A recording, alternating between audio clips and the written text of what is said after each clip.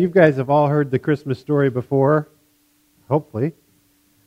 But we read in the scripture how the angels came and let the shepherds know that the Christ child had been born, and it must have been quite a scare for them out in the middle of the fields. There's no electricity. There's no lights anywhere. There's no city lights, no street lights, no nothing. So they're out in the middle of nowhere in total black darkness, and all of a sudden the sky is blanketed with light, and these angels show up and say, "Behold," and Luke 2 says there were shepherds nearby, living out in the field nearby Bethlehem, keeping guard over their flock at night, and an angel of the Lord appeared to them, and the glory of the Lord shone around them, and they were absolutely terrified.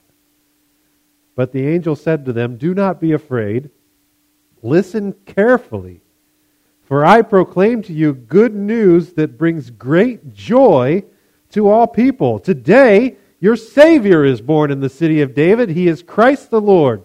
This will be a sign for you. You will find the baby wrapped in strips of cloths and laying in a manger." Strips of cloths was standard, so that wasn't a sign. But laying in a feeding trough, that was the sign. You'll find a baby laying in a feeding trough. And suddenly a vast heavenly army appeared with an angel, praising God and saying, "Glory to God in the highest, and on earth peace among people with whom He is pleased." So once they got over the shock and the fear of this army of angels scaring the crud out of them while they're out in the middle of nowhere trying to just peacefully watch their sheep, and the angels say, but they have good news, great joy for all people.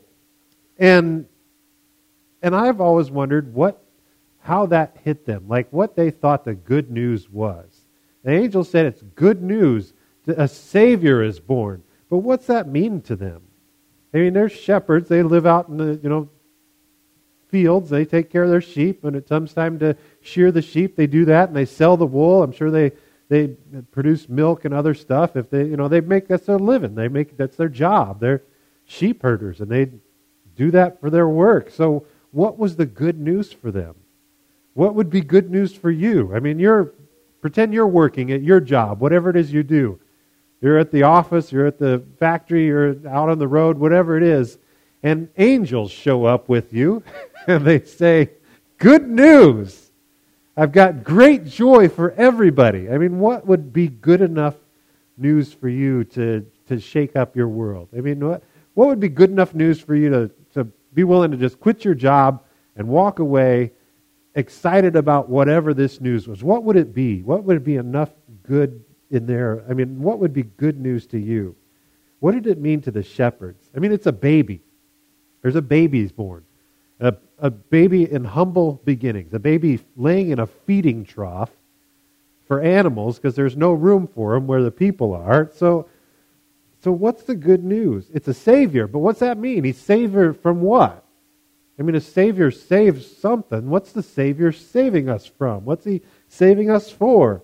A lot of people, because the prophecies talked about the Messiah as a king, as a ruler, as a reign. So a lot of people thought when the Messiah comes, He's going to be a political Savior. He's going to save us from government oppression. And that worked pretty well for the Jews because they were under the Roman oppression. The Romans had come in, they'd conquered the land, so all the Israelites were under the thumb of the Roman government. So they paid all their taxes to Rome, and they had to submit to Roman rule and Roman authority and Roman soldiers and Roman tax collection. And they were hoping that the Messiah would come and get rid of Rome and put them back in independence and let them run their own affairs. And they were thinking when the Messiah comes, He's going to be a military leader. He's going to get us out of this political oppression, and so it's going to be a political Savior. Someone to save us governmentally. About 6 years ago, that kind of happened in our own government. A lot of people thought that the would-be president was going to be the savior of the nation, that he's going to come in and he's going to go to D.C. and solve all the problems that Washington, D.C. always has and save the planet and make everything better. And then what happened? He turned out to be another run-of-the-mill Washington, D.C. politician, just like all of them. And like everybody, they say one thing and they do another. So nothing got saved. And that's what happened with Jesus. People thought that Jesus, or the Messiah, they didn't believe it was Jesus because He wasn't a political Messiah, but they thought the Messiah was going to come in, and he's going to be a political savior, and he's going to go into the capital, maybe go to Rome, or maybe just take over Jerusalem or whatever, and he's going to turn the world upside down politically. But that's not what Jesus did. I mean, in our position, it would be kind of like, say, North Korea or the Taliban or somebody who's not a friend of America comes in militarily and conquers us, defeats our military, wipes them out, forces us to surrender, and now we live under the rule of some foreign government, someone who doesn't really like us very much. And so now all our tax money goes to this foreign government. We have to submit to their authority. We have to obey their laws. We have to do what they want us to do. Our Constitution is null and void because it no longer counts. And that's what the Jews were doing. They were under Roman oppression. And so here comes this Messiah, and a lot of Jews thought, well, the Messiah is king, he's the ruler, he's going to save us from that all. But Jesus didn't do that. Jesus didn't come to be a political leader.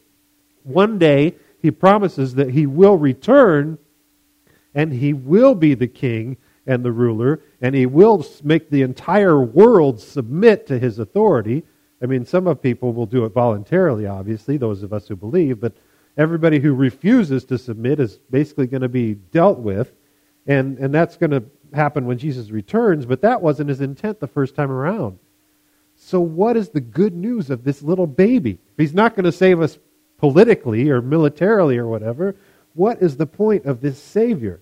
Isaiah 53, I think of it as the gospel of the Old Testament, because it's so much prophecy hundreds of years before Jesus came that points directly towards Jesus and how he would be born and what he would do. And this is the description of Jesus in Isaiah 53. It starts off, it says, "Who would have believed what we just heard? When was the Lord's power revealed through him?" They're talking about the coming Messiah. "He sprouted up like a twig before God, like a root out of parched soil. He had no stately form, no majesty that might catch our attention, no special appearance that we should want to follow him." It says the Messiah was going to be an average Joe, a nobody, nothing special about him. He doesn't look special, he doesn't have any majesty, there's no glory about it, he's just a guy. In verse 3 it says, "He was despised and rejected by people, one who experienced pain and was acquainted with illness. People hid their faces from him. He was despised, and we considered him insignificant. But he lifted up our illnesses. He carried our pain, even though we thought that he was being punished and attacked by God and afflicted for something he had done. He was wounded because of our rebellious deeds, crushed because of our sins. He endured punishment that made us well. Because of his wounds, we have been healed. All of us have wandered off like sheep. Each of us has strayed off on his own path. But the Lord caused the sin of us all to attack him. He was treated harshly and afflicted, but he didn't even open his mouth. Like a lamb led to slaughter, like a sheep silent before the shearers, he did not even open his mouth." So Jesus, who everybody thought was going to be this political ruler, turned out to be a nobody. Just a guy from nowhere, born in the most humble, meager situation you could think of, grew up in nothing special, just somebody who lived in a small town, and then he was afflicted, and people rejected him. People still reject him because they don't believe in him. There were a lot of people who did believe in him, who did trust in him, who did follow with him. It doesn't sound like much good news for Jesus. I mean, the angels said this is good news, but here comes a guy who would grow up in meager, humble situation, and he would go on to be rejected, to be despised, to be murdered because of what he taught. There were people, though, who Jesus would come into their path, and they thought that Jesus was such good news that they were willing to leave everything behind and follow after him. I mean, good enough news to quit your job and to go do whatever this guy is asking. Remember Peter and James and John? Jesus took them out fishing, and they had been out fishing all night, didn't catch anything. He took them out, and Jesus said, "Throw your nets on the other side." They're like, "Yeah, like the fish are going to be on one side of the boat, not the other. But we'll do it because you said so, and we just want to get rid of you." So they threw the nets over, filled with fish. The nets were ripping. The boats were almost sinking. They were so full of fish. They were just shocked at what had happened. And they got back to shore and they were just blown away. And Jesus said, "Follow me." And they dropped it all. They just had this huge haul of money that they could have sold this fish for. I mean, they left their boats, they left their nets, they left their fish. They left it all behind and they followed after Jesus. Something about this man was such good news to their lives. They're like, "I don't need anything else but you, Lord. I'm going to follow after you." And then there's a kind of a similar story with the tax collector, the government worker who made a killing collecting taxes, Levi. And Jesus said, "Follow after me." And it says he got up and he left it all behind. His table full of money, full of taxes, he got up and just walked away and followed after Jesus. Something about Jesus was this nobody from nowhere with nothing special about him, no special authority, just the man, apparently, the way he's described, and he said, "Follow after me." And something about Jesus stood out to these men. Such good news about Jesus that they dropped it all and they followed after him. So what is it about him? What is so great about this baby? If he didn't come to save us from an oppressive government, he didn't come to save us from financial problems because people left their finances behind to go follow after Jesus, what did he come for? Did he come just to take us to heaven? I mean, heaven might come someday when we're dead, but we don't have heaven right now, so what now? What's Jesus about? Well, the Bible says, obviously, that Jesus came to save us from sin and death. A lot of people, that just doesn't really register because we're so used to wanting comfort and joy in our lives. I mean, we do everything to add more comfort to us. We shop for clothes we like, and we turn up the heat in our house, and we eat food that tastes good, and that's what we want. We don't think about sin so much. We just do what we feel like. And Jesus came to save us from a sin-filled lifestyle, a lifestyle of self-destructive practices, lying and cheating and stealing and not honoring the Lord, not believing in Him. Hebrews 12 starts off like this, says, "Therefore, since we are surrounded by such a great cloud of witnesses, we must get rid of every weight and the sin that clings so closely and run with endurance the race set before us, keeping our eyes fixed on Jesus, the pioneer and perfecter of our faith. For the joy set out for him, he endured the cross, disregarding its shame, and has taken his seat at the right hand of the throne of God."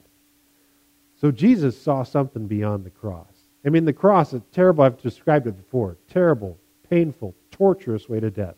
The word excruciating it means out of the cross. Because the cross was such a torturous kind of way to die. And Jesus went to the cross, the Bible says, for the joy set before him. He was joyful about going to the cross. These disciples were joyful about following this man who had nothing, worldly speaking. There's something behind what Jesus is doing, something in this good news that has nothing to do with worldly politics, doesn't have to do with money, doesn't have to do with houses or cars or clothes or your job. But there's a joy that's behind something, that's a hidden joy that means enough for people to transform their lives, to follow after this guy, to leave it all behind, and to say, whatever it is that you want, Jesus, that's what we want. I mean, a lot of us, when we pray for ease. We pray for comfort. We pray for, God, heal my sicknesses and my injuries and my pains. Take away all my suffering. Help me not to have to deal with problems. I mean, that's not bad. I like to pray for protection and providence from God and watch over my family and my house and all that kind of stuff. But imagine if you were praying for, God, I just want to sit around and eat candy bars and pizza and not ever have to go to work and not ever be challenged and not ever have any sort of conflicts. And Lord, I just want comfort in my life. And that's all I want. I don't ever want to have any sort of problems whatsoever. So just make everything perfect. But what would wind up to you? You'd wind up fat, unhealthy. You'd be stupid. You'd never have any mental challenges. You'd never have anything that would make you grow. You'd never have anything that would make you develop as a person. You'd never have anything that would make you strong. I mean, when you exercise, and all of us have done some sort of exercise, you have to break down muscle to make it stronger. I mean, exercise is painful. Exercise is not comfortable. But you have to exercise if you want to get stronger. You cannot get stronger just sitting around.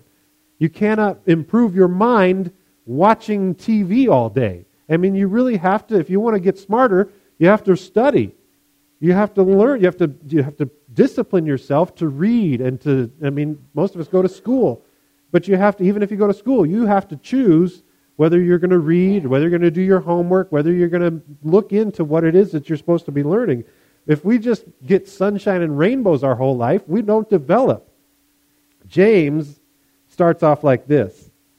James is James 1:1 says, James, he introduces himself, a bondservant of God and of the Lord Jesus, to the 12 tribes who are dispersed around, greetings. When it says James, a bondservant, it's not James Bond.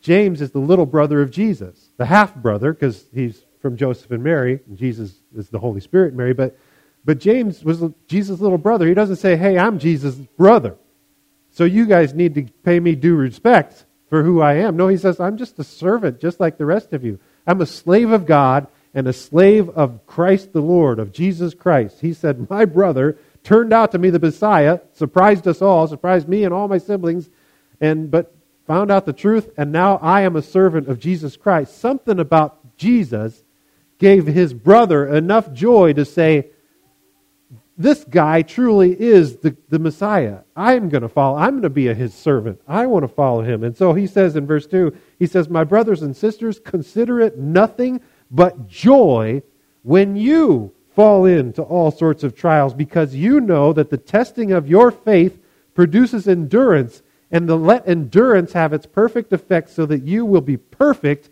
and complete, not deficient in anything. But if anyone is deficient in wisdom, he should ask God, who gives to all generously and without reprimand, and it will be given to him.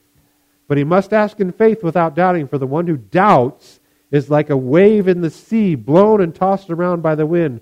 For that person must not suppose that he will receive anything from the Lord, since he is double-minded. A double-minded individual, unstable in all his ways. So James was pointing out, well, first he makes this weird thing that we should count it all joy when we face trials and tribulations and persecutions and sicknesses and money problems and relationship problems and challenges and conflicts. And James says, count it all joy, just like Jesus counted going to the cross joy. So what is this joy that the angels pronounced? Joy to all, good news to all people. What is it? Well, James points out that your faith, just like your body, just like your mind, like you grow a muscle, it grows through discipline. It grows through suffering. It grows through challenge. You're strengthened when you go through trials and tribulations. So count it joy when you do discipline, when you have adversity, when you have pain. You can anticipate that kind of stuff. You know it's coming. We all have the ups and downs. We know that those bad times are coming. So when we can anticipate it in joy, knowing that God will not let any of it go to waste. If we belong to God, He causes it all to work together for the good of those who love Him. So we can count joy when we face that trouble, because the resistance that the Holy Spirit puts us through as we train through that stuff makes us stronger. If we really believe that, we wouldn't be constantly praying for God to make everything easy, to just give us everything on a silver platter and make life easy. We'd be praying, God, whatever the heck you want, I'm in for it. I'll leave it all behind. I'll drop my nets. I'll leave my taxes. Whatever it is that you want me to do, I am there. You say the word and I am following you, God, because I know that there is joy to be had. There is something deeper in life than food and drinking and eating and going to work and watching TV and playing on the internet. There is so much more to life than just that day-to-day humdrum stuff that doesn't produce joy. Might give you some fun, might give you some laughter temporarily, but it's not the joy that the Bible's talking about. There is something, I mean, you wouldn't leave your job for that kind of stuff. You wouldn't quit your life practices for that kind of stuff, because that is a lot of people's life practices. There's something deeper that people were willing to give it all up for. And that's what this good news is. So when we see problems on the horizon, or if we're going through problems right now, we can say, God, I trust you no matter what, because I know that you've got good plans for me. I know that you've got plans for a future and a hope, and I can't wait to see how you're going to use this mess, this trouble, this pain, this suffering to make me the person that you want me to be, and to use me to help other people become the people that you want them to be, to bless us and fill us with joy that we can't really describe because you have to live it to really get it. I'm convinced God wants to prove to you that He is strong and mighty through whatever it is they're facing. God wants us to be strong. He wants us to be wise. He says, just ask for wisdom and I'll give it to you. He wants you to have this ability. He wants you to have a strength of character that no matter what hits, you are a bulwark of faith. You are on a rock, immovable. Maybe you've seen that picture of the big, huge waves crashing up against the lighthouse. You are that lighthouse. And it doesn't matter how strong the sea billows against you, you are unmovable because of the foundation of Jesus Christ. Without Jesus, we're just tossed by the wind. But with Jesus, we are immovable because of His power, because of His glory. And God wants that for all of our lives, no matter what trials hit, no matter what troubles we go through, no matter what sufferings we face, sickness, pain, sorrow, all that stuff is caused by sin. And there's sin in this world, and so we know it's going to come. But we know that if we trust in Jesus, we can see the light. We can reflect the light as we're going through that. And the world can see Jesus Christ in our suffering. Disciples were called disciples because they were disciplined. They learned the discipline. We need some disciplines in our lives. There's some very important things that every Christian ought to be doing. You ought to be studying the Word. You ought to know God's Word so you know His voice. You ought to be praising the Lord through everything. Praising the Lord in the good times, praising the Lord in the bad times, because He's the one that uses it all to build our character and to build our strength. You ought to be praying nonstop. You ought to be praying every moment you think of it. Every moment you have anything that you think of, you ought to be lifting it to God. You ought to be worshiping. Our lives are meant to be worshiping God, to be a reflection of His glory, so that everything we do, no matter where we work, we're eating, we're drinking, whatever we're doing ought to be done to the glory of God, ought to be worshiping the Lord. And we ought to be filled with joy. If you're not filled with joy, if you don't understand what I'm talking about, if you don't sense my excitement, come talk to me, because you're missing something. If you're not a Christian, I understand why you don't have joy. But if you're a Christian and you come to church and you're missing out on this joy, you're doing it wrong. You're missing something. I'd be glad it's the difference. There's probably a lot of armchair quarterbacks in here who watch a football game and say, they should have done this, they should have done that. And what's the difference between you and the player on the field? You see the players, they move the ball 2 yards, and they're going crazy, and they're high-fiving and bumping heads, and they're just so excited. We got it 2 yards. It doesn't seem like any big deal, but if you're somebody, and that's what you train for all your life, and you're pumping iron, and you're eating what you need to eat, and you're doing everything, you practice hours and hours every day to shape your body into a warrior's body. To move a ball 2 yards seems insignificant, but the idea is they're on the field, and they feel the excitement, and they feel the desire for what they want to do. That's what a Christian's supposed to be. We're supposed to be in the field, training ourselves, getting ourselves in shape to go out, not to move a ball, but to save lives. And when we get 2 yards closer to saving somebody's life, we feel the excitement and the exuberance and the Holy Spirit moving. There's joy in that. And if you don't know that, you're missing something. We're supposed to be in the field working for God to change this world, and that's what the angels were talking about. That's what the angels were singing about. That's what the shepherds went to see this baby. That's what the guys who left their jobs and walked away to follow Jesus, that's why they left it all behind, because there's something deeper and more meaningful and more exciting and more joyful than all the other stuff that we do, than anything that you can do. But working for Jesus, saving lives, having your life transformed, and then going out and telling other people the good news that your life can be, everybody who believes your life can be transformed too. There's a joy in the accomplishment of working for the Lord. So I have some suggestions for you this Christmas. I don't know what you put on your Christmas wish list for Christmas, but I think you should ask for courage to go out and take on the challenge of living in the field as a Christian. Discipline. It's not fun, it's not comfortable all the time, but it produces character and strength. Strength of mind, strength of will, strength of who you are. And so ask for discipline, for better discipline, to live your life the way you're called to live, to shape your life into who you're called to be. Honor. Live as an honorable person. Let the world see someone who stands upright. Let the world see an honest person, someone of integrity. Ask for integrity. Someone who is that the rest of the world can see your business dealings and see how you live your life, and they say, that is an upright person. And I honor that. Ask for strength, to be strong, for God to go ahead and use the things that we're going through to make you the person He wants you to be. Ask for strength of character, strength of mind, strength of spirit, strength of faith. Ask for that for your Christmas list. If you really have Jesus, your life is going to be crazy. I mean, it's going to be a wild ride, but it's going to be full of joy. We all have the ups and downs. Jesus promises us trouble. He says, in this world you will have trouble. But stick with me, because you're going to have hope. I have overcome the world. The world doesn't have anything against me. And if you stick with me, the world's not going to have anything that can hold up against you. If your life is not being challenged right now, then it's possible that you don't really have any trust in the Lord. So ask Him to challenge you and see how He uses it. And let your life be filled with joy because of it. I hope you have a Merry Christmas. Let's pray.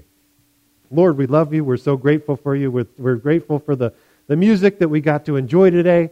We're grateful that you came to this world, most importantly, that you came to this world to change our lives, to get us out of just being alive, and to help us to live, to truly live, that you came to give us life and give it in abundance. God, help us to see that. Help us to know that. Help us to realize exactly what it is that you want for us. Help us to live out that joy that it's hard to imagine that you could have joy going to the cross, but there is something in there, and I pray that you'd help us all to understand that just a little bit more this Christmas season, and to help us to become the people that you want us to be. Thank you, Jesus. In your name we pray. Amen.